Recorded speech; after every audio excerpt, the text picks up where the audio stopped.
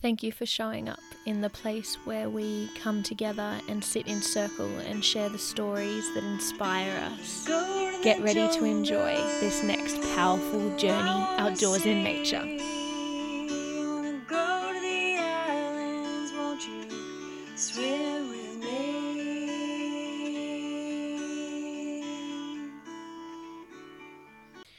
Hello, adventurous soul. If you have been drawn towards this episode, then I say trust it. Full disclosure, it goes for about 3 times as long as any of the other yarns that I have had with previous adventurers. And I'm not going to apologize for it because I had so much fun sitting with Eleanor and learning from her and being inspired by her. I just got so excited. So if you need to break it down into a few episodes, then you do you. You do you, boo. And I invite you to stay open because this really felt like an episode for me where we were journeying where the different rivers come in and join up and where it heads out to the ocean. So we journey this adventure that she goes on from paddling from California to Hawaii in the open sea with 2 almost near strangers, to journeying the body part of that, the mind part of that, and also journeying the soul part of that. It's a treat for all of them.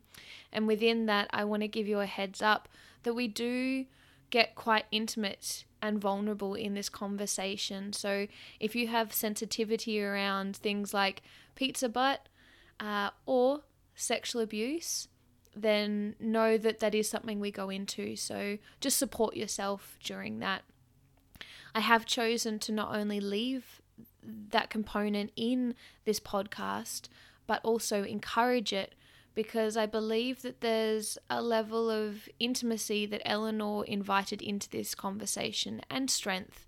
And I want to support that because I believe just like there's intimacy that grows when you go on a journey with someone, whether that be hiking a mountain, whether that be climbing a cliff face and you have to poo into a tube, whether that be going on a paddling journey and not feeling like you can go the whole way. There's a level of intimacy that we get from these journeys, especially when we share them with others, that often you don't get in your day-to-day life.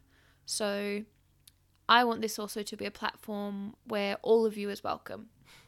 So I really honor and thank and celebrate Eleanor for going there, not only physically on this adventure, but mentally and spiritually. And I encourage you to stay open and take from it what serves you, and hopefully you just enjoy the ride.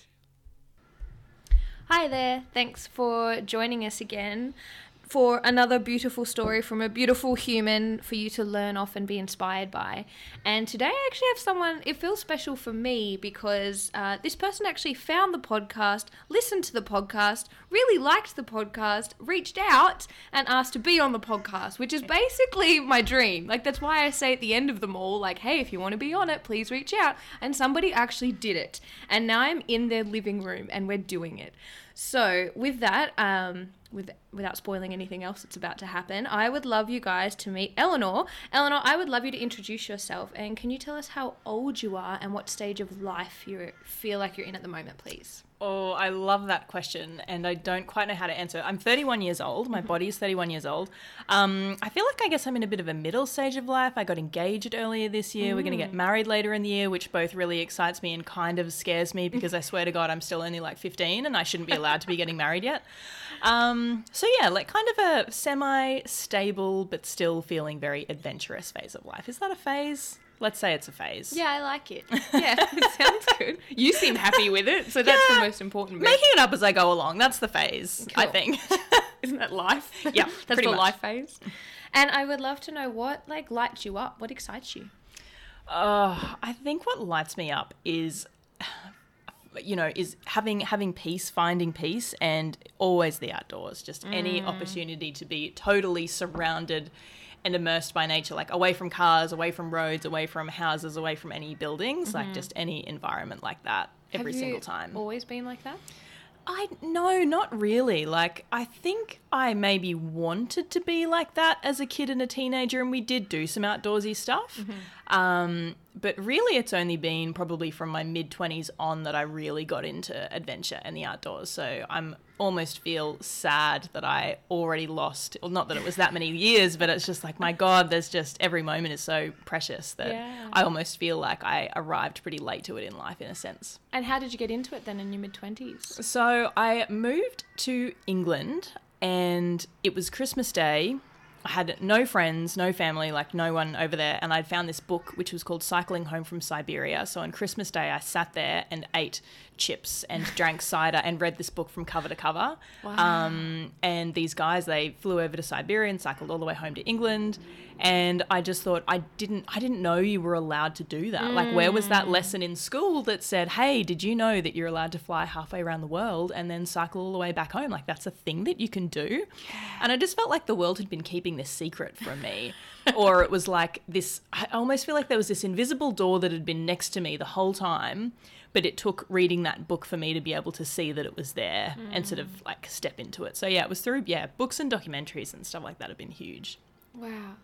I love that. It's so true. Like, I wasn't introduced, like, my parents didn't do that kind of thing, and they didn't really have that many friends and stuff around them, so I didn't get that kind of influence. So, and I even do that now with things where I'm like, oh, I didn't even realize you could do that. Yeah. And it's so true about the outdoors, because I guess there's this kind of, well, in Australia, it's where you get your 4-wheel drive, you pimp it out, you go driving on the beach, you drink beers, you have a fire.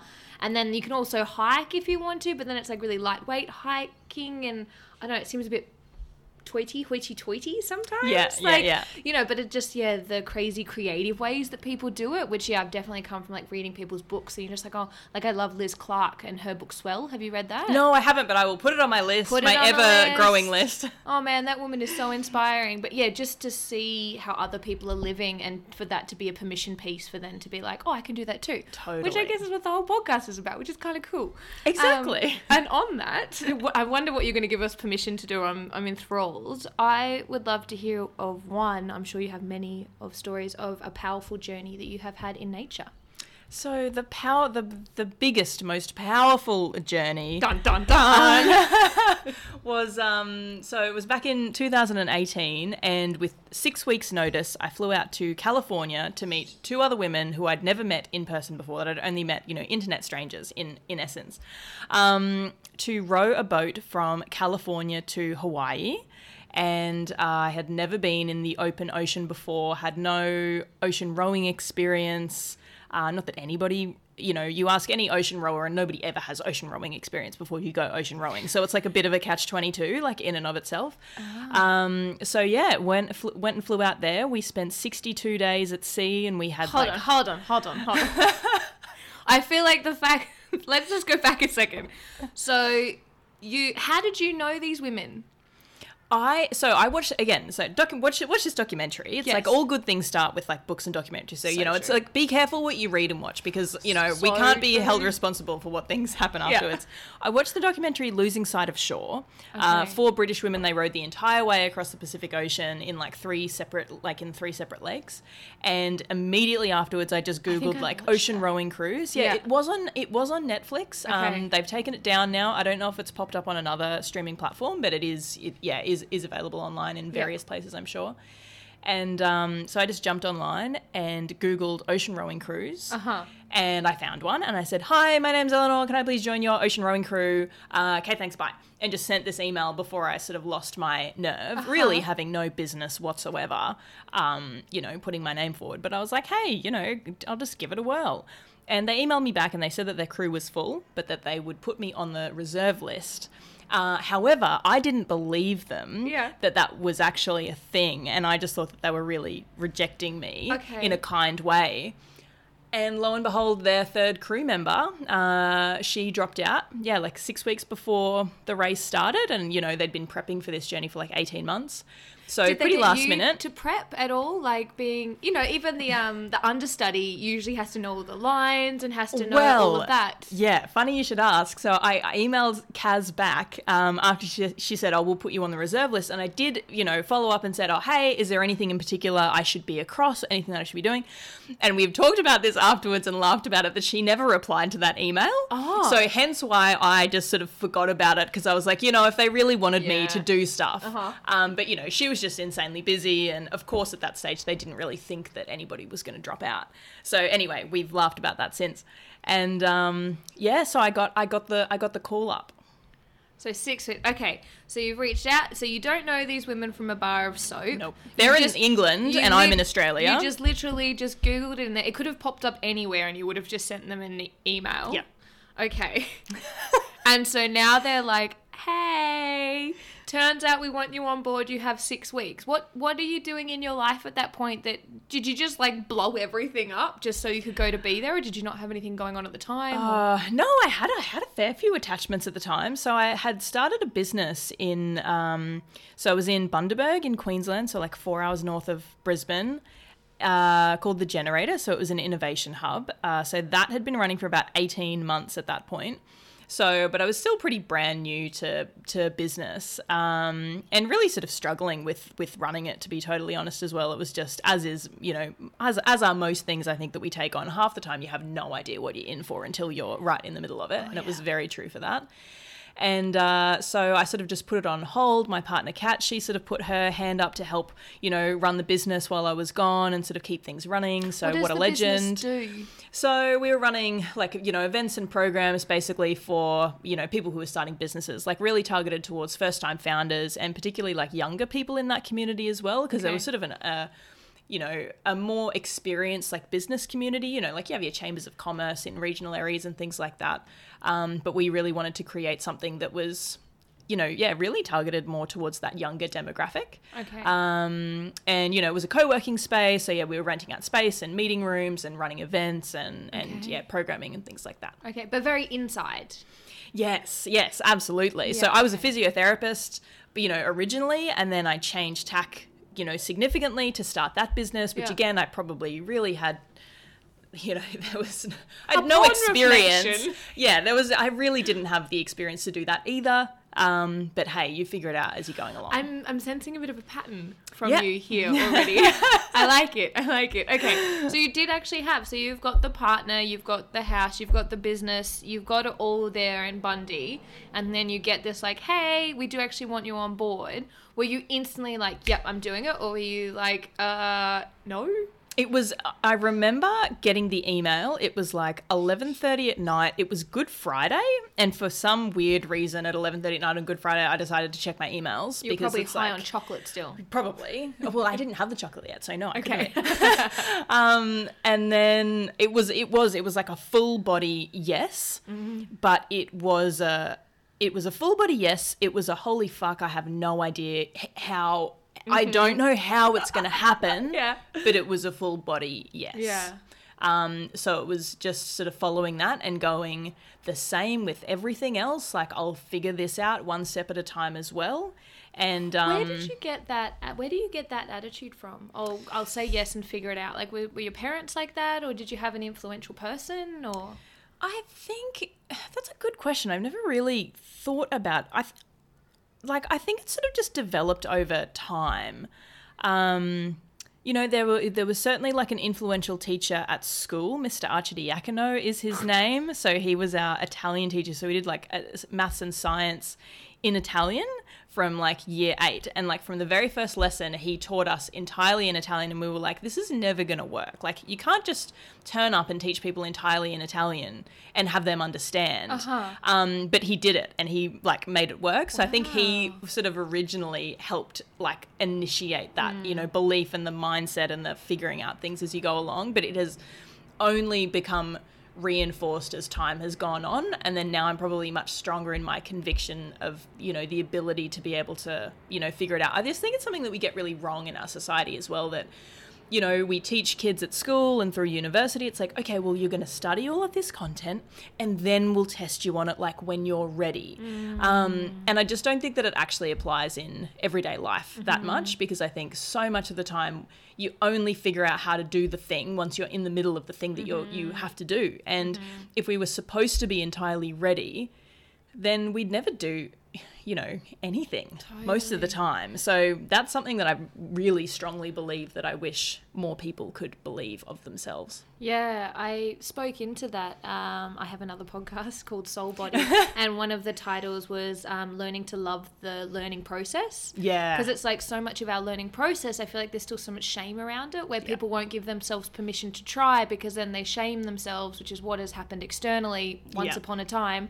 And so they just don't allow themselves to take that first step. And it's literally not because you shouldn't take the first step, it's just because it's just a learnt behavior. Yeah. Like the reason why you struggle to take the first step is a learnt behavior, which to me is great, because then that means that you can learn a different behavior and have a different outcome. Totally. So so you're a massive advocate for, so you're learning science and math in Italian, which then shows you that anything is fucking possible. Totally. Yep. And you're really embracing this part of you that's like just throwing yourself in there and just, you know, making it work, hit the ground running kind of thing. Just jump in the deep end. We'll learn how to swim. Not that I really recommend that in practice, but you know what I mean. Use it metaphorically, people. That's it, metaphorically, not literally. Yeah.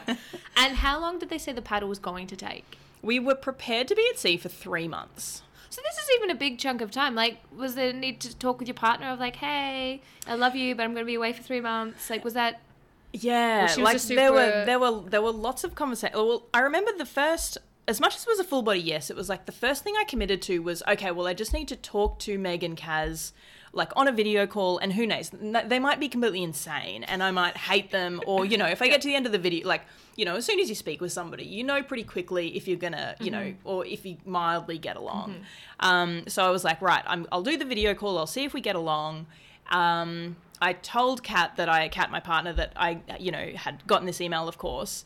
But, you know, we were really just waiting until I'd spoken to them for that first time because, you know, it might have died right then and there and never been a thing. But then we did get along really well. So then that next, you know, so I call it like a decision gate, because it's like, you know, when how do you decide to row an ocean? It's not just once. It's like you have to decide again and again and again and again and again, like over and over and over. Yeah. And so then that was sort of the next decision gate, which was, you know, coming back, or Kat and I then coming together and just saying, okay, how do we feel about this? And I guess I was prepared. I remember being prepared coming into that conversation to, like, fight's the wrong word, like maybe just advocates really strongly for the fact that I wanted to do this, and I was preparing to get some pushback.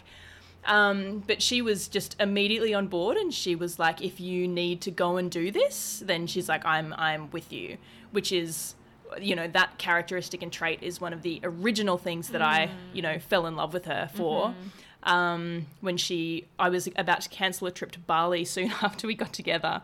And she was like, you have to go on that trip because I don't want you to cancel it and then down the track be mad at me because, you know, so she was like, you need to do this so that you don't regret it. So she's always just been really supportive in that way and never tried to, I guess, talk me out of things that are, you know, potentially going to be difficult or challenging. So, you know, I really admire that trait in her. It sounds like you guys are securely attached.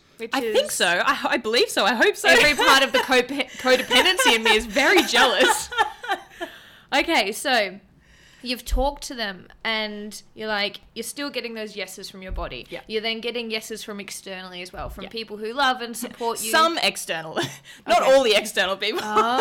Were some people like, you're crazy? My mum, one of my sisters, my dad was incredibly supportive. I think that he's actually the one that I get the adventurous sort of trait from, though he's never really had the opportunity to perhaps express it in the same way that I have, which, you know, is another, you know, beautiful privilege that I have, perhaps being born of this generation and this time, and, you know, lots of other factors that have nothing to do with me.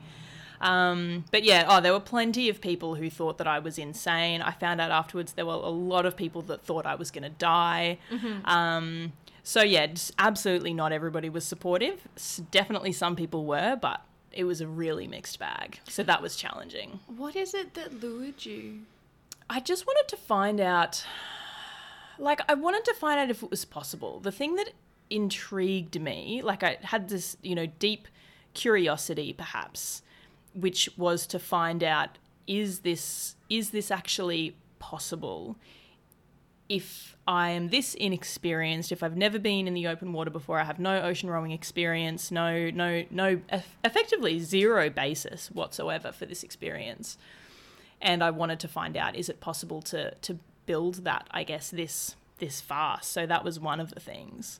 I think at the same time, I wouldn't have been able to articulate this at the time when it was happening, but I think I was also really running away, from the struggle that was sort of like encompassing me in the business at the time, which I would have put down to the fact that starting a business is challenging, which it's true. But yeah, there were lots of other complex underlying factors sort of at the time. So as much as in a sense I was running towards the adventure and towards the experience and to find out what was possible, I think there was a duality there of running towards that, yet also running away from something at the same time. But you had no idea that you were running away? Like, none of that was conscious at that No, time? I think it was, really, I think it only existed on a subconscious level, and I can see it now quite clearly looking back. But, sometimes when we're in the middle of something, we can't... we can't get our words to that experience sometimes. Well, you haven't had that experience yet to be able to reflect on. I mean, imagine now when it happens in the future, you'd be like, hold on a second, I've done this before. This has happened before. Yeah. I've done this before. Yeah. Okay, so you've then got the 6 weeks out, you're sorting out your life to stop and to be able to fly over to California. Like, what do you just go into like oh shit mode for those 6 weeks and just like start rowing everywhere? Like, what do you just eating protein bars and rowing? Like, what do you do when you have go for a swim in the ocean? I started getting up at like 5 o'clock in the morning, going to the gym and like rowing on the erg, and would do like 5 kilometers. That felt like a long time. Or I'd row for an hour. I'd row for 2 hours. Yeah. And I just remember, sitting there thinking like, holy fuck, how am I gonna, if rowing on the erg is like hard for 2 hours, because our shift pattern out there was 3 hours on, 3 hours off, 3 hours on, 3 hours off. And that was 24 hours a day nonstop. So, it was going from never having rowed for, I did row for 6 months when I was at university, but to be totally honest, we were more in it for like the drinking afterwards than the actual like most rowing. Australian sports. Yeah, exactly. So it was much more of like a social endeavor than I had never been any sort of and I had never been an athlete. That is for sure. Like I always had a crack at sport, but I was never winning any medals at school or winning any races. Like that was so not my, I was in it and happy to have a crack, but was never ever close to being the best. So yeah, it was sort of going from, never having rowed for a full hour on an erg before to then, figuring out how to row for 2 hours, but then still having this really deep fear about when that moment arrived, when you're sitting in the boat and not only do you have to row for 3 hours, which I still don't think, even once I'd arrived in California, I don't think I'd ever rowed for a 3 hour shift before, let alone to do 3 hours and then have 3 hours off and then do it for 3 hours again and then 3 hours off. So it was really looking down the barrel of a complete unknown. So I tried to prep as much as I could, but there was really no time. What had inspired, was it Mel and Taz? Did I get that right? Oh, Meg and Kaz. Meg and Kaz. I was close. What inspired them to do it? So they knew each other? So they met through, through the ocean rowing. Like, I can't remember actually exactly how they recruited each other. I think Kaz had been trying to put together a crew for a while. And then the UK, I think, has the highest. Like, there's still not a lot of ocean rowers in the world. Like, I think there's maybe 400 or 500 people that have rowed oceans. But I think the ocean rowing, scene over there in the UK, there's certainly more people over there than there are in Australia. Still not a lot, but I believe that was how they started. They've both got, different adventure backgrounds and, and Kaz loves ocean rowing. Like she will go again. I probably will not do another like big ocean row like that. I'll do lots of other big journeys or multi-month journeys. Yeah. But I think I've ticked the ocean rowing box, whereas Kaz loves it so much. Okay, so are you building relationships with them before you get over there too? Like, are you guys talking every week? Are you... Yeah, so we had, I'm pretty sure we had weekly calls. We were messaging, we were sorting things out. So I had, so this as well. So it was part of the ocean rowing was part of the Great Pacific Race. So there was supposed to be 5 other crews who were also doing the same race. So then there was a certain amount of like criteria that we had to hit, and a certain number of like certificates. So I think there were like 6 things. There was a sea safety survival. There was like a first aid, some kind of radio operator, something or other. And then 3 others, which are escaping me. But that was the next piece of the logistics, where we didn't even know if it was going to be physically possible. In Australia, for me to get around and actually get all these courses done in a 6 weeks. Or we had to do a Yachtmaster Theory, which is like 40 hours of something. And again, I had no ocean. I remember absolutely a grand total of 0 of it, pretty much. Luckily, we didn't have to use a lot of that knowledge. But yeah, so we were sort of talking about all of that and just trying to process through the logistics before we got out to California. Okay. I don't know why logistics enthrall me so much. I guess it's like that on the ground, like how did you make it happen? Yeah. Okay, so let's say you've done what you can, you've gathered, you're ticking boxes left, right, and center, and then you fly. Wait, when you're in the plane, I always get so emotional in planes. There's something weird that happens in a plane vortex. Like, before you flew out, was there ever like an, oh shit, I'm not going to do this moment? Like, what am I doing? Oh, there were loads of them. The most severe one that I can remember was, so I had to get a US visa. And I'd flown down to Sydney to get the visa and do one of the other courses, I think. And it was like every fiber of my body was saying, don't do this. Like, it was just saying, if you go out there, you're going to die. Yeah. And, again, it was sort of like another moment where the decision gates and like having the framing of the decision making really helped me, because I decided to go in there and get the visa, because if I didn't, then it meant the journey was done. Like, if I didn't get the visa, I couldn't go. I couldn't even start. Like, it was really making a very clear decision about the forward progress of it all. Yeah. Whereas if I went in there and I got the visa, what I was tricking myself and telling myself was that I could still then decide not to go. Just because I had the visa didn't mean that I still couldn't pull out. So really at that stage, I talked myself into that embassy building by force, really just saying, just get it, go in there, have the meeting, get the piece of paper, and you can still decide not to go. But if you decide the other way, then, then basically it's all over. Yeah. So that kind of trickery, I suppose, it turned out to be a really valuable tool in getting myself to continue, like, almost sort of felt like walking a plank in a sense, but you're walking towards something very unknown. So that's why it always feels scary, no matter what it is. If you've never done it before, it always feels like walking a plank. Yeah. I love though that even I'm learning off you already, just that idea of, turning around on that plank. It's like, I'm not going back. Like, that's not even an option to go back or to say no. Like, I'm not prepared for this whole thing to be over, but I have to acknowledge that I have very little wiggle room currently. I can't take a full step. It doesn't seem possible, but can I take like a centimeter? Yep. And I feel like that's a really amazing quality to have, like to even hold yourself in that and be like, well, okay, then let's do the centimeter. Yeah. Because sometimes that's just, all like, you can do. Stuck. Yeah. So I already love, you're already inspiring me. Just like breaking it down into, because when you do feel overwhelmed and you feel paralyzed, if that's all you can do, then I think, you've got to acknowledge that. And even if it's a millimeter, like whatever it is, it's like you'll basically just take what, or I'll always just take whatever I can get out of myself in those moments. And you've got to give yourself a bit of, love and appreciation sometimes as well for those situations that you're throwing yourself into. And I imagine that this is like almost like a mini cross ocean paddling thing, like just to get the visa or just to get there itself is the journey. And we talk about being in nature and having these beautiful journeys, but like so much of the journey is just getting there. Absolutely. And it's those choices that's really resonating with me. What were you calling them? Gates? Decision gates. Decision gates. Yeah, it's like there are so many of those, and honoring them, and and also I guess celebrating when you do walk through them, be like, yes, I just did another one. Okay, awesome. High five, keep going. Another step along the plank. Yeah. Because I guess it's like the way you've approached even getting there is probably the same way you approached when you were on the ocean, right? When you cannot see the beginning, you cannot see the end, you're in the middle of this big, vast blue ocean, and it's just you with some sticks and two people paddling. Like, yeah, exactly. And those are the ridiculous situations that you end up in sometimes. And yeah, it's like the other, you know, part of the framing that goes along with the decision gates is second tier problems.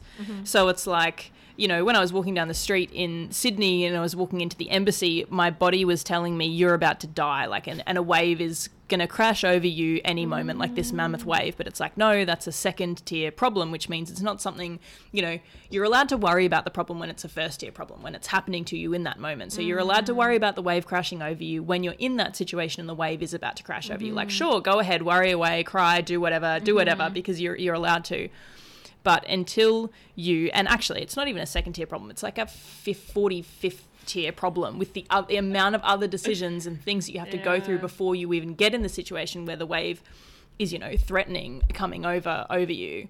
So that framing as well, and understanding which consequences, I think, from our decision making, particularly when they scare us, which things are threatening us right now and which things are just possibilities of things that could happen down the track, but they're not even a guarantee, that then stop you from progressing forward. And, you know, yeah, you are totally right that just getting to the boat in the first place was such a journey. And in a sense, it kind of became easier once you're in the boat, in one sense, because you're sort of locked in at that point. yeah.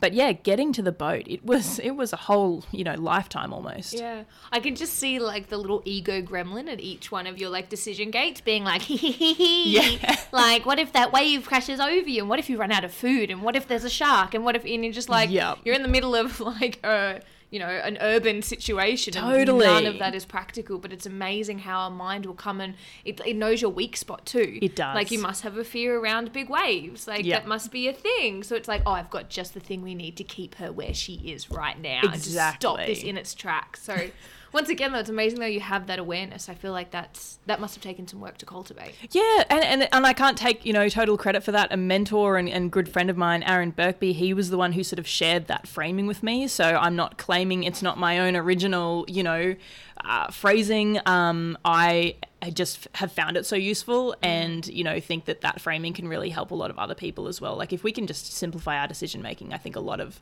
our life becomes, you know, a little bit simpler and a little bit easier. And also when we're trying to get ourselves to progress forward and do things we've never done before, we need as many tricks as we can get sometimes. Absolutely. Okay, so you've made it over there. You've said your final goodbyes to people. Who knows what's going to happen? And then you're like in the boat and you're being like, bye. Was there a goodbye party? Were they people like waving you off from the shore? Like, Yeah, so we departed. It was like I think we were supposed to leave on maybe a Saturday, but then there was this big storm, so then we got delayed for a couple of days. So that was a stressful time. I remember in the lead up, so we had a couple of weeks out in California to prep, but I kept waking up, you know, basically, you know, mid nightmare. And so stayed with this host family in Monterey Bay. It was gorgeous of them to, you know, open their homes to us, and there was a skylight above my bed.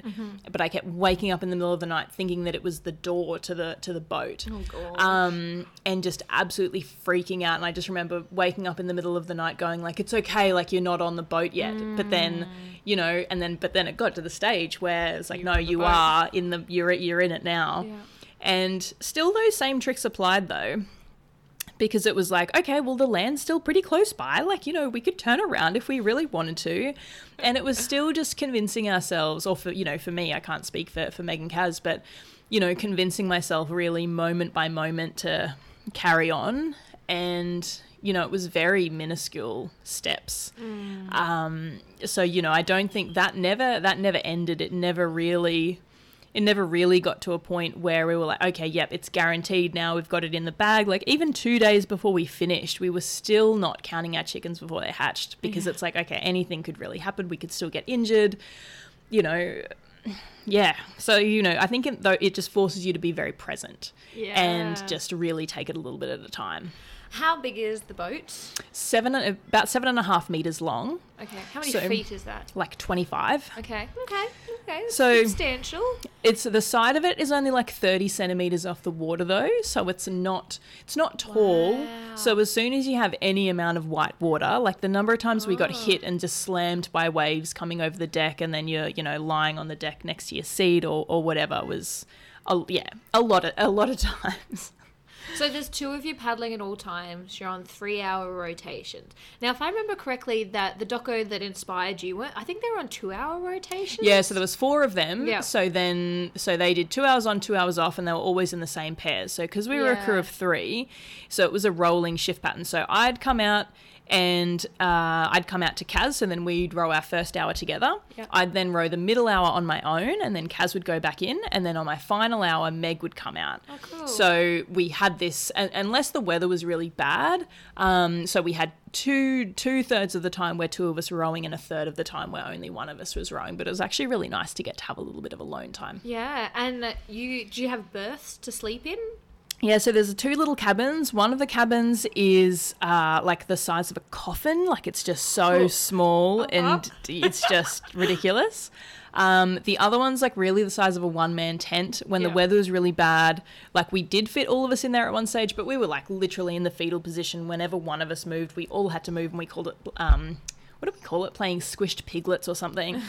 So yeah, it's very, very small, really close quarters. And you had to, so we went to the toilet in a bucket, and it was like in front of the first rowing seat. So it's like you're literally going to the toilet, not only with somebody that is like, can see you, but like looking into their eyes. So like as we're So sitting here. yeah, it's you'd like be literally floating in a bucket. exactly like that. Yeah. Okay. Yeah. That's So that was intimate. it was very intimate and very confronting. Yeah. I mean, I just tell me lots of stories now. Like what? So you're on the ocean. What happens? What? Oh, What so are some of the standouts? some of the first section for me is really blurry. So it was I was really seasick, and so I didn't stop vomiting for 17 days. So it was the 17th day before I kept my first like hot meal down, and I'd stopped like pooing. My urine was like really dark brown. I'm pretty sure I had some kind of like acute kidney injury. Like had all this stomach pain. We were sort of talking with, medical. Are you still rowing through this? Still rowing. Like didn't miss a shift. You just like row and you vomit over the side. So it's like, yeah, imagine like the worst vomiting and diarrhea basically, but then you have to row like, Because I at the always same think of time. seasickness is like being drunk and hungover at the same Oh, time. It's like it's you can't really awful. like put it. You just don't know where you are. It's like a special kind of You're torture, spewing- seasickness. Yes. And then to Oh. combine that with like sleep deprivation because Yeah. you're on this 3-hour thing, like I feel like this is like Chinese water torture. Yeah, it was brutal. So I think it got to the 12th day. So yeah, we've been out there for nearly 2 weeks. I've barely eaten anything, barely kept stuff down. And, so I think by that stage, like I was delirious. I couldn't really stop crying. And like I was just sort of telling Kaz and Meg, like, just like ignore me basically. Like or ignore my emotions. Because I got to the stage where I was like, I physically cannot control my like emotions pretty Yeah. much. And then that day when I kept that hot meal down, I just remember thinking like, it's that it's going to be okay. Like that there's a way out of this. Yeah. Yeah. So it was sort of there was like the first phase was really just seasickness and blurry and painful and awful and, I wouldn't wish it on, my worst enemy. What were your options of bailing? So there was a safety yacht. It wasn't next to us all the Following you? time. Okay. So, because all of the crews, and there were 2 crews that, that bowed out within the first 1 or 2 weeks. There was another crew that just didn't even that's show right. up to the start line at all because Yep. we were in this Great Pacific Race. Competition, yeah. So then there were us and 2 other crews that were still out there. But then as you the see race them? continued on, we were like hundreds of miles apart. Yeah, okay. So then the safety yacht would rove between us, but then so the safety yacht sometimes would be, days away from where you are. So it's not like they were, they absolutely were not right next to us all the time, ready to be there at our Yeah. aid if we needed it. They were quite sort of separated. But if that was the decision that was made, or you get picked up by a passing ship. So that did happen to one of the crews that they capsized within the first week, became hypothermic, needed rescuing. Their boat got abandoned, and they got picked up by a passing ship and then returned ultimately to land. So sort of the code of the ocean, that whatever the closest ship is to you will come to your aid if you need something. So The old Mayday. yeah. So, in your mind, were you not juggling with this idea of like, at what point? It's so interesting because I know we were talking a little bit beforehand about, you know, like trauma that comes up, or just the fact that you were in the middle. There's a part of me that's like, wow, you had to push yourself that far to feel certain emotions. Like to be sleep deprived, to be physically sick, to be apart from everyone you know and love. Like just with these two people in the middle of fucking nowhere, and then your emotions, so everything's just coming up. At what point are you just re-traumatizing yourself? And Oh, yeah. That's a good question. I think it was. Well, it was very different because it was it's such a physical experience that, you know, you're forced into it, I suppose. And I guess in terms of, you know, that re-traumatizing, or was it a traumatizing experience? It wasn't. And, you know, I definitely felt like once that period was complete, it felt like it was over, which is, you know, unlike some of, you know, or the other trauma, I guess, or major trauma that I experienced in my life where, you know, you keep revisiting it and having to relive it, you know, over and over and over again. And it was good that it didn't turn into that. Although, yeah, I'm surprised in some ways that it didn't sort of stick with me more. But yeah, it's just what I was in. And there was no way, at no point did I ever, or I thought about bailing out, but never ever seriously. I'd never got to the point where I was actually going to call it. The only way that they would have gotten me off that boat was if they had decided that I had to be like medically evacuated. And to be honest, like I wasn't completely truthful with them about some of my, like I was having to tell them like my urinary output and my bowel outputs, and, you know, basically it was having to report back to the medical doctors like what was coming in and out. And I think I was probably like fibbing about those things a little bit. And maybe if I was totally honest, maybe they wouldn't have let me stay. And looking back now, you know, I think I was very lucky to get out of that medical situation, because I think I was absolutely pushing the limit of, you know, I think I was definitely pushing the limit. wow, thanks for admitting that. Because it is interesting how we do that. Because when I've been on adventures sometimes that, you know, even, I think I talk about this in one of the other podcasts, but I was hiking with some kids around Moreton Island, and I had got like a chest infection before we set off, and I was like, oh, I'll just take a couple of days and then I'll walk it out and it'll be fine. Anyway, so I got helicoptered off an island because I was having an asthma attack so bad. And it was interesting to, you know, I was one of the people responsible for the kids' health. And if any of the children had been in the state that I was in, I would have immediately got them off. But because it was me, and I kept almost waiting for somebody else to be like, do we go now? Like, or it was interesting how I just viewed myself differently. As opposed to caring as if they were a child or one of the other adults, that I was completely different. But it's interesting as well that you almost knew that you were in such a state that they would remove you. So then you told little lies. To and stay out there. Yeah, so it's fascinating, I think, when it is happening to us, that often we can have that perception that it's like, oh, well, it's not bad enough, or, you know, we have all of these narratives and stories about, you know, what it means, you know, or you know, I think I definitely would have perceived it as weakness if I'd decided to, you know, to bail out, or, you know, whether you phrase it as medically evacuate or whatever it might be. But I think even if I was, you know, medically evacuated, and if they had said that, I think I still would have viewed it as a failure, even though it was really effectively out of my control. And do you think it's a failure? I think I would have perceived it that way, but no, there is no way that I ever would have perceived somebody else doing that as a failure. You know what I mean? Like, you know, we have special conditions for ourselves sometimes, I think, that we don't necessarily expect or apply to others. We're so mean to ourselves. Yeah, we really are sometimes, a lot of the time. Okay, so the first phase, blur, spew, poo, weird eye contact. Second phase. So second phase was, absolutely once the vomiting sort of settled down, like I was eating again, and it really just felt quite like glorious, to be totally honest.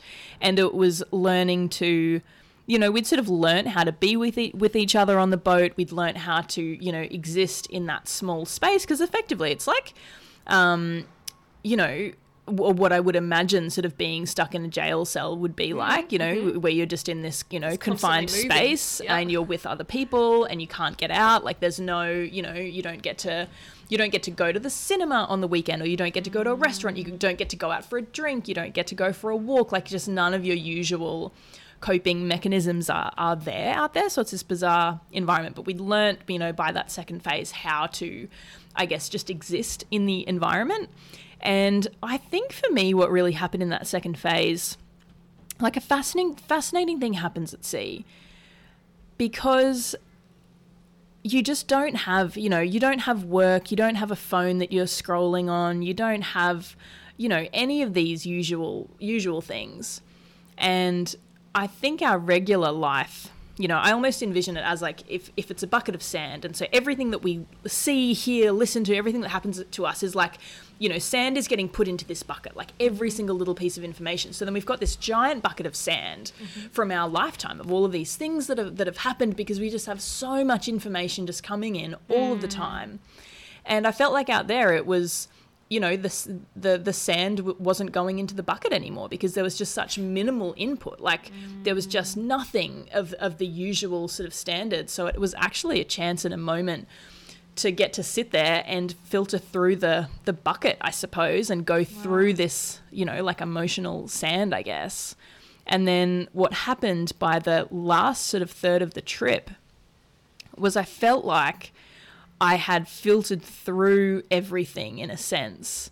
And so the last 3 weeks that I was out there, I had this incredible mental clarity, and it felt like, you know, like, you know, people talk about like email inbox zero, like getting to, it's like this weird productivity goal that, or like productivity porn that people have to like get to inbox zero. Yeah.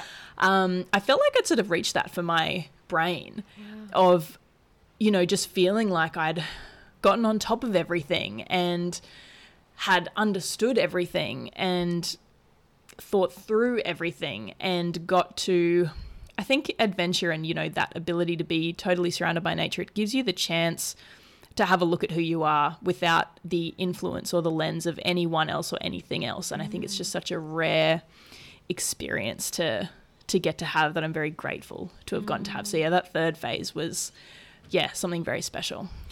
Do you think all three of you girls went through, like, had a similar experience in that way? You know what?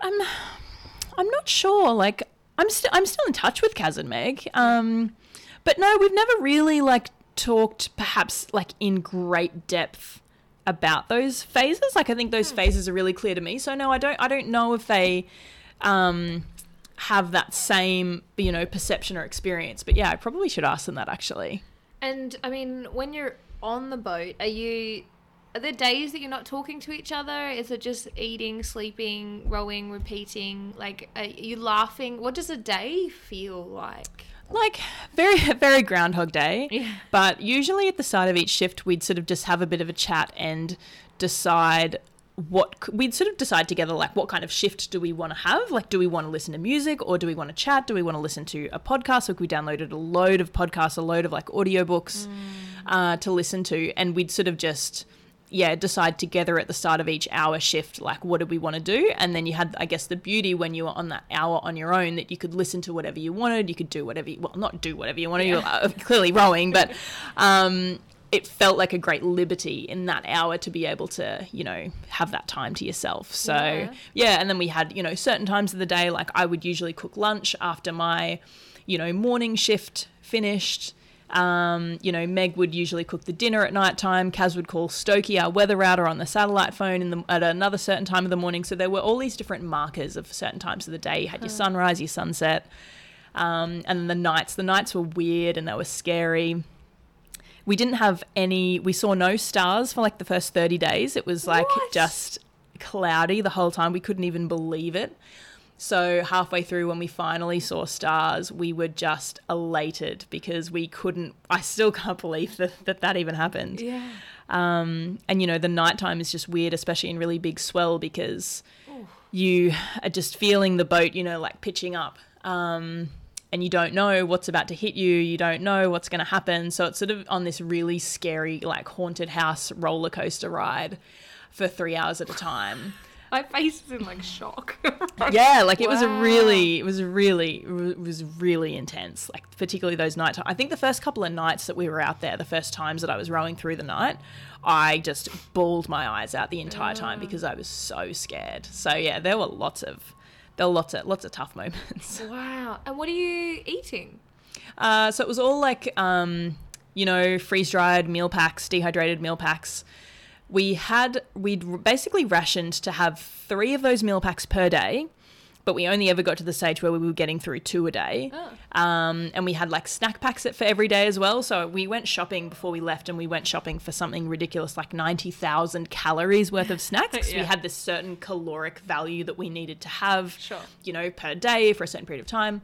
So I think we were supposed to be eating like 4,000 or 5,000 calories a day, but we never got to the stage where we were actually eating that. Kaz and Meg, they were instructed to put on about 10 kilos or so leading up to the trip because, Yeah. you do lose a lot of weight.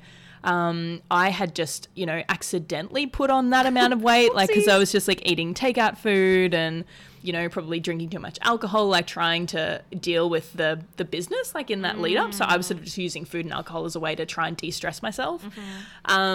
So, while they purposefully put on weight, I had just accidentally ended up in the same boat. And so I was 80 kilos when I left, and I was like 64 and a half when I got to land. So it took an epic toll.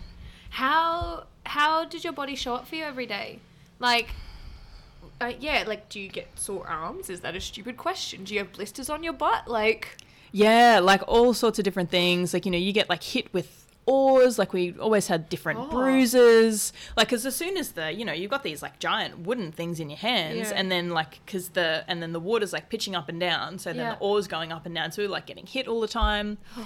You even get hit in the face, like hit in the head with an oar. You get swept off your seat. You like hit the deck. but you're attached to the boat at all times. Yeah, we had like and so what else happened? So there's also a phenomenon called pizza butt. So that's basically where you get these like, infections on your butt, or you get these big like, pimples. And but because you can't see your own butt, you don't know how bad they are or how at risk you are for getting a serious infection. So we would DAC ourselves every, couple of days in front of each other, and we'd sort of give each other an assessment of the skin on our butt. Because, that was one of the big things. You really had to look after it, because our butts they're not really made for sitting on all the time. And let alone they're really not made for the amount of like the salt crystals if you get the chance to dry. So not only that, like, but you're getting drenched with salt water all the time, and then if you do dry, the salt crystals become really sharp. Like sandpaper. Yeah, so it's sort of all of these compounding factors, and our skin doesn't really respond that well to salt water for an extended period of time. So yeah, we got to know each other. And then so you sleep with your bum. After we finished the shift, we'd use the water wipes like to basically clean our butts, and get rid of the salt. Cover ourselves with like pseudo-creme, like little babies, and then you'd sleep with your butt sticking out, with your bare butt like sticking out of your sleeping bag, because it was the only chance that your butt actually had, that the skin on your butt had to get dry, because the rest of the time it's just wet all the time. So it's like as soon as you open the cabin door, you just see like butts. Did you guys ever get infected from them? No, we were lucky, and we looked after Wow. ourselves well, and we didn't get any infections. I know one of the guys on the other cruise did, and he had to be on antibiotics, and he could only be in like side lying for a couple of days, and you can't row anymore. Like if you get an infection. Kind of infection? Yeah, like, I don't know exactly what it is, but yeah, like once you've got it, you can't keep sitting on it and rowing on it, because it's just gets Pizza butt. worse. Okay. Yeah. Did you come out looking like the Hulk? I don't build muscle very easily. Yeah. Like I'm a fairly like floppy person, I guess you could say. Even then there are other people that they like build muscle. Like Yeah. I've got a friend of mine that as soon as she goes to the gym and does like 4 squats, like she's like busting out of her pants. Like, so I'm definitely not like that. I remember I felt like I had guns at about the 3-week mark, and then by week 5 I think they were gone again, just because our bodies were like eating ourselves. Had no butt at all. Like my whole body sort of changed shape really, and because you're not standing or walking, you're like my butt just disappeared. And then so at the end of the row, I could row for 12 hours a day, but I literally couldn't walk like 500 meters when I got back to land, like because you just have not stood, you have not walked in months effectively. Yeah. So that was a big thing, and my legs would go to sleep all the time, and it's still something that I struggle with now, and it's like 3 years later that my legs fall asleep if I sit down on a hard surface for too long. Yeah. You got muscle memory. Yeah, they're like, we remember this. Wow. Okay, so you're living this crazy, simple, beautiful lifestyle. Like, just, I mean, there'd be a handful of people, like you said, all over the world who have ever done something like this. And obviously it's an incredible physical journey, not only to get there, but to be executing it, to be taking care of your body in that situation. And you've got this journey going along in your mind where you say by the third phase, it was like, you know, nirvana, I imagine. You're clear and you're open, and it's like, did anything else happen? Like, is it, it just almost seems so far-fetched from what we do every day that, yeah, what is it that you now take away from it? Like, are you still learning from it? Are you... Yeah, like, there's so many things, and it does continue to, it does. It keeps evolving as time goes on, as do, like, you know, all of our memories and all of our past. Like, you know, they can always take on new meaning, I think. But it was a big adjustment getting back to land. Like, I remember the overwhelm of turning my phone back on again and just going like, oh my God, the amount that we're just bombarded all the time. And I think I looked at it and then I had to turn it back off again because it was just so overwhelming. I've got this theory, which is, you know, the amount of time that you spend on an adventure, or the amount of time you spend on a journey will equate to the amount of like mental clarity almost that you get when you get back. So if we were out there for 2 months, I feel like I got about 2 months of really good mental clarity when I got back. You know, before you're almost, it's something that you always need to top up. Like, I don't think staying in that place of mental clarity, like, it's not, I don't really think that it's that realistic or achievable. I think it's something, it's just the same as like filling your car up with petrol, that when you're, you know, when we're driving our cars around, when we're, you know, going about our day-to-day life, you know, the petrol will run out and it will go down, and we need to make sure that we have ways to be able to, you know, replenish our stores, and adventure is definitely one of the ways that I do that. Yeah. So it was never going to be like, I think sometimes we go on adventures, I've definitely been guilty of this before, and wanting it to be like a cure or wanting it to be a fix. And I think it can be those things, but there's always going to be more things that we need to do. Like, there's like a maintenance process almost. Yeah. When you guys were like at the end, was it just like when you guys are a couple of days out, or you know, when you can see land for the first time, like, what was that like? Oh, it was pretty incredible. I think when we first saw land, we spent like 3 hours trying to figure out, we're like, is it just a really dark cloud or is it land? Because we didn't want to get too excited too quickly. The ending was really bittersweet. I was so excited to get to land because it was such a difficult journey, and just to get to the end of that physical aspect. But at the same time, you know that it's a moment in time that's ending that you will never, ever, ever get back. And I remember being very aware of that at the time, that, you know, I'd spent probably a lot of the journey wishing for it to be over, or, you know, just sort of sitting in the difficulty of it. And then all of a sudden, when you get close to the end, you can look back and understand perhaps the beauty of it as well. Yeah. So it was really, it's like the definition to me of bittersweet. Wow. Yeah. And when was there a welcoming party there for you? Yeah, so my parents flew out, Kat was out there, I had a couple of other friends who flew out that I didn't know they were going to be out there. And so there's this thing that they call it the 1,000-mile stare, which basically happens to anyone that's been at sea for any length of time, where you're almost just, because you're so used to focusing on the horizon, that you just almost like look through people, like, and your eyes are just like unfocused. And Kat always says, like, you know, that when she saw me for the first time, that she just looked at my face and she was like, oh my God, like what has happened to you? I think she saw my face and this 1,000-mile stare and just wondered if I was... Could ever be the same? Yeah, that if I was I broken? Was I like, that, you know, clearly we'd been through a lot. Yeah. And yeah, literally, like my entire body was different. Like everything was different.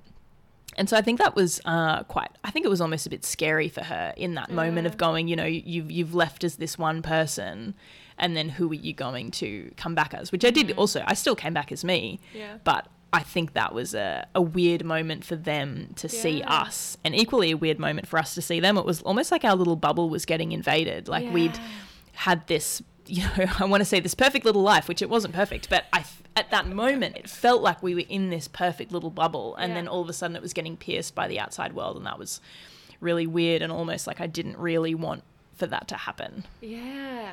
It's those weird complexities of life, isn't it? Where you can go from doing a Vipassana for 10 days and be all like so at peace and like with nature and just and then kind of want to go back to the real world, and then when you're there you're like, this is kind of fucked, and you want to go back to the quiet one, and but it's like you want to be a part of both but part of neither, and just weaving in and out of those. And so you've come back, you've made it, you've done it, and then those things that you were running away from, like what happened? Oh, yeah, that's a good question. So I knew at the end of the row, you know, in that period of clarity, I knew that it was time to move on from that business. Okay. So that was something that I sort of initiated when I got back. So in the end, I ended up selling that business. Was it that took a another surprise to you? Like if you had told that to past you before you'd gotten on the boat, that like, hey, you're going to get to the end of this trip and realize you're going to sell the business, would you have been shocked? No, I wouldn't have been, like, because it was just that entire process was just really difficult and really challenging, and I know now why it was so difficult and challenging. You know, and the background, I guess, which again, it was not, I couldn't recognize it at the time, but I know it now, was that I had undiagnosed PTSD. And there were a lot of things that were triggering me within the environment of starting that business, which had never been an issue for me before. And so I was experiencing this, you know, huge amount of emotions and these, you know, really just having a lot of difficulty functioning. And I put it all down to the fact that I was the world's worst business owner or the world's worst entrepreneur. And, you know, everybody always says that starting a business is really hard. So I think I really was putting my experiences and my emotions down to that, but it was actually not, that was not why I was having the difficulty. So for me, the things that I now know are true, you know, and I guess to give it context, I need to sort of state what the trauma was. So when I was 18, I was raped by 2 men. And at the time I, you know, went back to uni the next day. It was, you know, I had a conversation with a friend about it after it happened, but really just put it far, far, far down and far, far away. And I remember almost thinking that it was weird at the time that it didn't, like, I remember sort of thinking that I should have had a bigger response to it than what I did. But really it was just my brain buried it so far away, and it just, because it just wasn't capable, it wasn't ready, it wasn't able to deal with it pretty much. Did you tell anyone else? I told a friend at the time, like basically it was straight away, you know, after it happened. And really we just weren't, I know that I probably wasn't ready to deal with it. But also we were both really young and naive, and I don't think we understood, you know, perhaps, I don't actually think that we understood how bad it was. And I don't think we understood, perhaps, I don't think we had any understanding of maybe the options that were available to us. You know, really, like, I still sort of almost classify myself not as a little kid, but I was very young still. Yeah, absolutely. So what had ended up happening, so I put it all away, and, you know, hadn't dealt with that trauma at all, like really just buried it. So then what had happened was, you know, and my career was as a physiotherapist.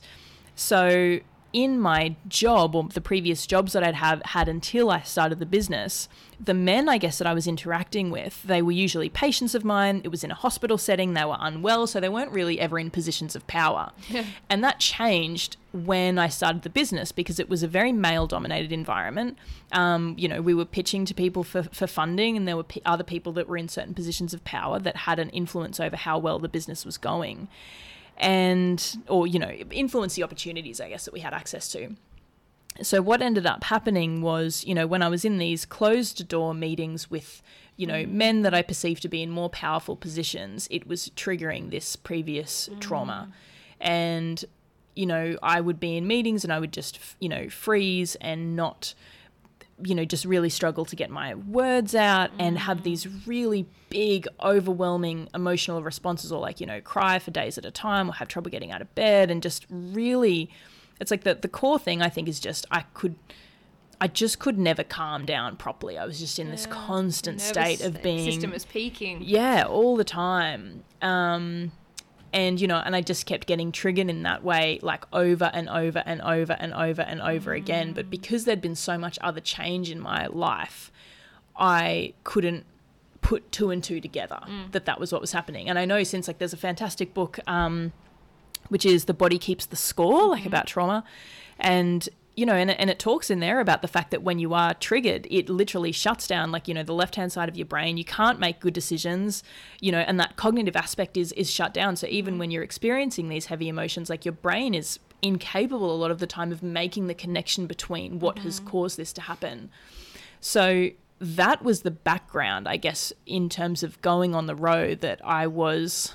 I think to me that my subconscious knew that if you're on a boat with two women, it's, you're going to be fine out there. This isn't going to, there are no triggers for you out there. There are none of these things don't exist out there. And they didn't. And I wasn't triggered out there. Not in that way. There was a lot of other, emotional things that happened, but that wasn't a component. So I think I was just so grateful to have the separation and the space from that, which I'd been struggling with so much, for the 18 months or 2 years before, that was such a relief. And so, yeah, I knew that I needed to leave the business. I think that was the right business decision, even regardless of the triggers and regardless of the PTSD. And then I eventually got the help that I sort of needed for that. But yeah, it's been a long journey trying to figure it all out and put all the pieces together. Like, it takes it's a lot. Yeah, I mean, that's so incredible to think of, that experience that you had. And then when you find yourself in the middle of nowhere with two women in a very intimate situation, like, I can almost just imagine all the healing that would have taken place, because it is so vulnerable. Like, not only is your boat in the middle of nowhere, but you don't have anywhere to hide from these women. And when I've journeyed as well, is there's a lot of sisterhood wounding as well. So to even connect with women like that, and for it to be a safe environment, because if you guys are literally dacking yourselves every day in front of each other, and neither of you are hurting each other, and you're building that trust, and you're building this safety of, like, sometimes... And because I see this in the adventurous people around me sometimes, that they seem to put themselves in such extreme situations, and I often don't understand why. Yeah. Like, why do you feel the need to do that and I don't? Like, what is happening? And just to honor that, this is all a part of our healing, and we do recreate things in amazing ways to try and gain the healing that we need. And I think so much of that comes, especially when you do it in nature. Yeah. It's, and it's so well documented, it's well documented. I think that there's still a lot more research to be done around the healing, properties of nature and the outdoors. But, I think it's just the space sometimes. I think the biggest thing that nature gave to me in that setting was it was quite literally a safe space, although it wasn't really a physically safe space, because we were literally at risk of dying some of the time, but in that other sense, in terms of it being in an environment where I was separate from the trauma that I'd experienced, and I was in a situation where my body could finally just calm down a little bit. That was the true gift. It blows my mind, though, that you're like, my body could calm down, yet you were paddling for 12 hours a day. Like, and this is the insane thing, right? That, people, and when people would ask this question, like, I've only started talking about, the trauma and the experience and the PTSD, publicly in the last few months. And there's only few people, I guess, that I've really been speaking about it with before. But, this is one of the aspects of it that I think when we've been through these things, sometimes our other experiences, and whether that is rowing across an ocean or whether it's any sorts of, these difficult situations we might put ourselves in, to the outside world, you know, they might have thought that the ocean rowing is the most difficult thing that I'd ever done or that I'd experienced, but in no way was the most difficult thing. Like that, the original trauma, that was the most difficult thing. The PTSD, that was the more difficult. There were so many other things, I think, that actually both forced me into that situation, or that I forced myself into it to get the relief and the help and the healing that I needed. But at the same time, it gives you the strength to be able to do things that you never thought were possible before. And there's a great saying, it's by James Gordon. Is he MD or PhD? I can't remember. Anyway, he's got an incredible book as well. And, you know, he says, while we did not choose the trauma, we cannot, I'll start it again. While we did not choose the trauma, we can choose to rewrite the ending. And I think, of course, you know, so much of the time we wouldn't ever choose for it to happen again if we could. However, the fact of the matter is it has happened and it is part of us. And if there is a way that we can, you know, turn it into some kind of positive or take strength from it, then absolutely we should be able to do that. So there's, you know, and there's been a lot of shame to work through and a lot of different things to work through, but it's good, I guess, to get to the point now to be able to recognize the strength that it took to get through those experiences. And yeah, I think the row is an outcome and a point of healing. And yeah, it's a really complex picture.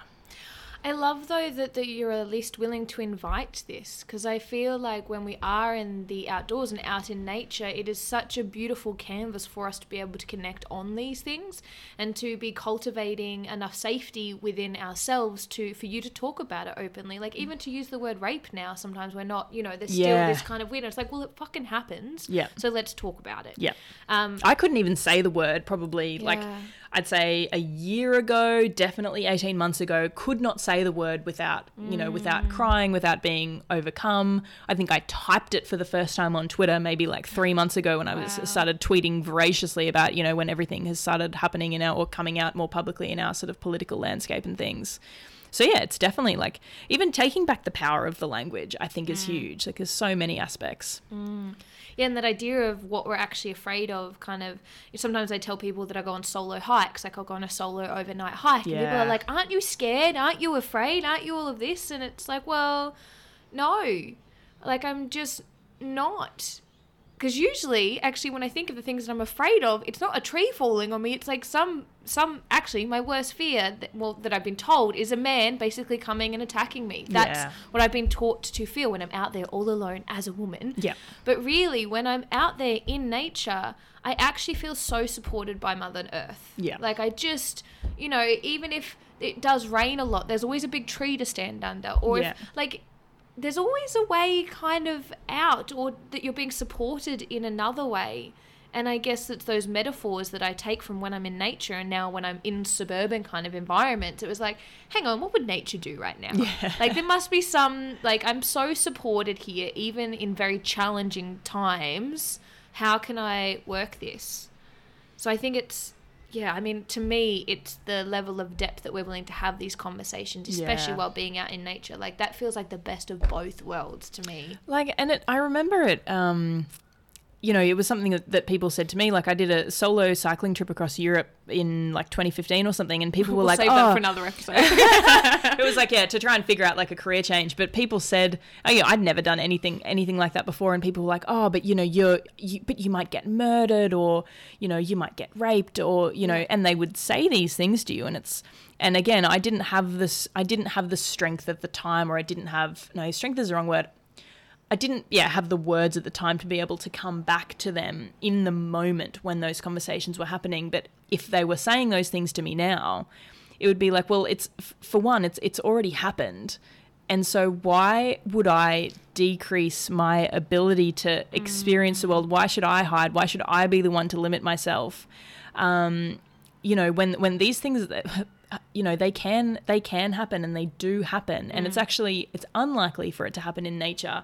But yet I hate this, you know, conditioning that we have from society, which is that we should stay inside, that we should keep ourselves safe, that we need to modify and not push the boundaries and not push the limits, when I think to me, getting women outside in nature, whether it's alone or whether it's in a group, no matter what it is, I think this is a way of reclaiming, you know, power and strength. And I just hate the way that those, you know, threats are sort of used against us. Yeah. And I'm sick of us having to be the ones of modifying our behavior when it needs to be, you know, the perpetrators of these acts. They need to be the ones to modify. They need to be the ones that change.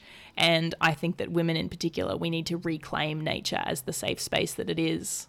Yeah, it's like stop making nature the bad guy. Yeah. Because it's not. You keep saying that I should fear nature when it's actually like the things that I hold fear around are already here. And the fact is when I go into nature, I'm choosing to look those things in the face. Yeah. I am choosing to go, I know what could happen out there, and I'm choosing to look at that and be conscious about it as opposed to pretending like it's not there when I live in my suburban home. Yep. Like, whoa.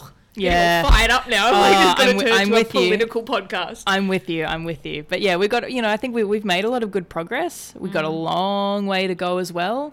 But yeah, it's a conversation that I have frequently with friends about, you know, just that real fear-mongering piece about going alone into nature. And of course, there is some tiny, small chance that, yeah, maybe you'll come across a murderer, but you know, surely that chance is pretty slim. It's like the thing that I don't get is when we get in cars every day and, you know, we drive on the motorway at like 100 kilometers an hour and, you know, that we do not perceive the risk, say, in driving a car, yet all of a sudden when you want to go, on a hike alone or an overnight camping trip or something like that, all of a sudden it's just the most risky, insane thing to do. Yet so many women have already suffered through those experiences before or suffered the consequences, and they more often than not actually happen in our own homes and our own streets and happen. By people we know. And exactly. Like, you know, that's the reality of the situation. So... Yeah, I found being in nature is just so healing because you take away so much of the bullshit. Yeah. Like your phone, like, I mean, and all these, the phone itself is not good or bad. It's obviously our relationship to it, but to be out there and just that peace and quiet, like it has helped support me heal so much within myself. Yeah. And just that I am not separate from nature. Like in a lot of indigenous cultures, they don't even have a word for nature because it's like, it is. Yeah. And we are it is us. And that has been one of the things that the deeper my spiritual practice goes, the more I start to see how I am connected to the trees, or in some books they even call it the green-blooded people, and just like, and then I start to move through and look at things so differently. So anyway, that's like a whole nother podcast. What once again came up was, so I was hearing there was a little bit of pattern that you would go on what I deem rather intense, extreme physical adventures, looking for clarity for something, whether it's conscious or unconscious. Is that happening again? Is there any seeds planted or adventures that are brewing? I'm always on the search for more clarity. Like I feel like I have so much more clarity now than I did a few years ago, but you know, I don't think that quest will ever end, nor is it you know, I sort of go in and out of the thinking of, you know, you're like, if I can just get to this next milestone or figure out this particular thing, then I will have arrived. And I still fall back into that thinking sometimes, even though I know that doesn't exist. There is no point at which we have ever arrived and we are complete and we are finished. But, you know, yet sometimes I still want to go back into that way of thinking. But the next... the next event, I don't know. How long have you got? There are too many. One of the big things that's on my, I guess, bucket list still, or one of the experiences that I really desire to have, is to go on a multi-month hike. So at least, you know, 2 months. I'd love to do, you know, the Appalachian Trail or Pacific Crest Trail, like, you know, some of those are the big ones over in the US. However, international travel is not really, you know, happening. Not going to happen for a little while. But just to have that ongoing connection to nature and to be grounded, like with my feet on the ground, I suppose, because I did the cycling trip, but then that was still very much like, I was still in and out of towns. Like I'd still be stopping for, you know, coffees and eating croissants and, you know, all sorts of things. So it was an incredible experience in nature, but it wasn't fully immersive perhaps, because I was still on roads a lot. I think what I desire from the next journey, which I definitely had on the road, was to be completely surrounded and immersed in nature. But it's still very different being on the water. So what I want now is to almost emulate the being totally immersed in nature, but be grounded on earth. So it's sort of, I want to feel what the difference is like to be. What about New Zealand? Oh yeah, like it's like God, send me anywhere to do anything, and I would just say yes. Okay. So I'm basically just planning our next adventure. I just jumped on board and I'm coming with we're you. going. We're leaving right now. Well, the fun thing is, I don't know if you've heard, but I've done sections of the Bicentennial National Trail, which Oh, goes really? from Yeah. Cooktown to basically to Melbourne, Yeah. and I've just done the northern kind of sections. But yeah, there is something about the simplicity of like waking up every day, packing up your home, putting it on your back, and it kind Yeah. of feels like a hug after a while, and then just one foot in front of the other. Yeah, it's I like mean, that we every went day crazy, is the but same, but every day is different. Like Yeah. that's one of the most beautiful things I think about those sorts of adventures, and it's just that grounding experience. And yeah, you appreciate everything so much more. So and life almost makes more sense. I mean, Oh, don't get me wrong. I definitely. think, you know, both Laura and I went kind of crazy. But, like, you know, it's that thing of, like, well, I wonder if I had my level of awareness that I have now and then did that trip again, like how Yeah. I would do it differently. But, yeah, New Zealand, I think, could be good. Yeah. It is a bit of a shame that Australia doesn't seem to have a lot of big supported trails like they have in America.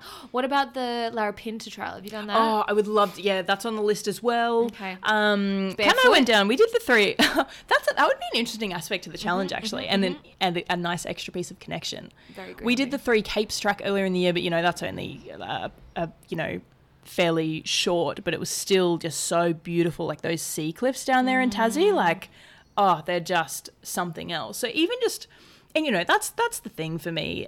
Ultimately, is like if you can get away for 2 months or 3 months, amazing. But at the same time, if you can only get away for 3 days or you can Yeah. only get away for one night, then that's what we need to take. And I don't know. I think the single overnight things can be just as impactful and just as meaningful as multi-month things. Like there's nothing that's, better or worse than any other kind of, journey or any particular mode of transport even.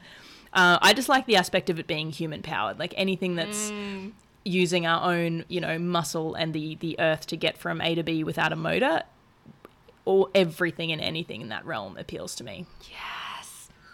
I'm not letting go of you. Like, we're connected forever. Oh my god. Well, so if you're listening to this podcast and you know of a trail that you think Eleanor should do, please write in so we can inspire her to do that. Do you have a way that people can follow you, find out more if they want to, or So stalk you? Twitter is probably my most active social you media. tweet. I'm at Eleanor Carey. I have Instagram as well, which is at Eleanor J Carey, but I'm sort of a bit sporadic on the old Insta. So you're more words than pictures? Yeah, more words and pictures. Okay. I would love to be more in the pictures, but I just need to spend some more time sort of developing that side. But yeah, for whatever reason, I do like the words. Even if you wrote on tiles, you don't need business advice, but like wrote on the tile and then put the I have tile on done some bits of it. Instagram. I actually, so I would on my value that. Instagram, if people want to go back to get a snapshot of the row, I actually posted up. I did I think it was it 1 year after? Yeah, it must have been a year afterwards. I posted up all of my diary entries, like so each day, gosh. with some videos and photos. But yeah, I just kept it in the notes app on my phone. I did keep a record of the journey, and I posted that all up in a 62-day block. A year after the row was done. So there is a little time capsule sitting on Instagram for the row, and there's all sorts of interesting little, tidbits in there. Oh my god, I'm so excited. Okay, so Instagram, tweeting, you love to tweet, and I'm trying to think if there's anywhere else. Oh, so I do have a website, so eleanorcarey.com. Also have a And website. if because I do, my most recent keynote that I've been doing, so just spoke at a conference in Adelaide, I think that was 2 weeks ago at the Southside conference, on post-traumatic growth, so engineering opportunity through adversity, and just that process of understanding when trauma has impacted us and is impairing us on a longer term basis. How do we recognize that? How do we get help for ourselves to recover from that point? Because I know for me, I had so much difficulty even recognizing that impairment at the time, yet now looking back, it is so very clear. And I guess it's my, mission at the moment is to get that message out to as many people as possible, because if we can help people understand the trauma that they've been through, understand if they're living with an impairment ongoingly, give people hope that there is actually a way to, to get back perhaps what they have lost, to feel happier, to feel more peaceful, to just deal with whatever it is, you know, whatever words I think resonate with people. But the first step in getting any kind of healing, I think, is first understanding that we're in some sort of pain, or that we are affected, and that there's no trauma that is... I had such a complex with thinking that what happened to me wasn't bad enough perhaps to warrant, you know, needing help or getting help, or that it wasn't, that it shouldn't have caused the symptoms and effects in me of what it did, or even with that big delay. And that seems to be a really common thread that I've heard in other people as well, that they think what has happened to me surely isn't bad enough, or I'm not a war veteran, or I'm not this, or I'm not that. So therefore, you know, it shouldn't be something that I have to worry about dealing with, or that I shouldn't, you know.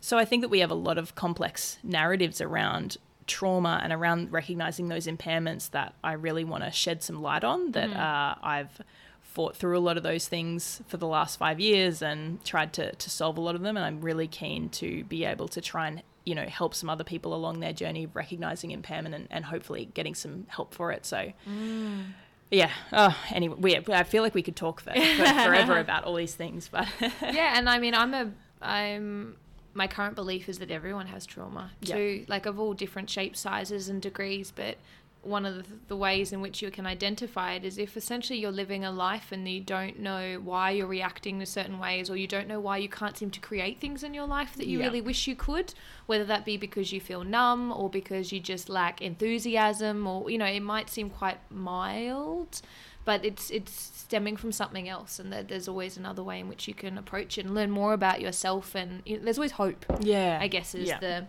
thing. And yeah, I'm just so grateful that you shared your experience about that, because I think it really is the most important and powerful aspect of people just being so vulnerable and sharing their own experience. And whether that be in your day-to-day life or when you literally go open sea, like rowing, like it's both are incredibly inspiring. So thank you so much. And I'm going to get you on another podcast episode, I think. So anyways. And thank you for having me here. It's just, it's amazing to have the opportunity to even be able to chat about it and speak about it. So yeah, thank you for creating the space. Oh, any day. Any day. Thank you so much, listeners. As always, if you want to join a Journey Outdoors in Nature adventure, you can go to their website, because they've always got paddling adventures or potentially walking ones, or just if you're looking for some inspiration, then jump on and follow Eleanor as well for some cool ideas, and reach out as well to her if her story resonated with you and is supporting you on your journey. And of course, if you liked this podcast and you want to come on, let me know and I can come over to your house and drink your peppermint tea too. So thanks so much, guys, and have an amazing day.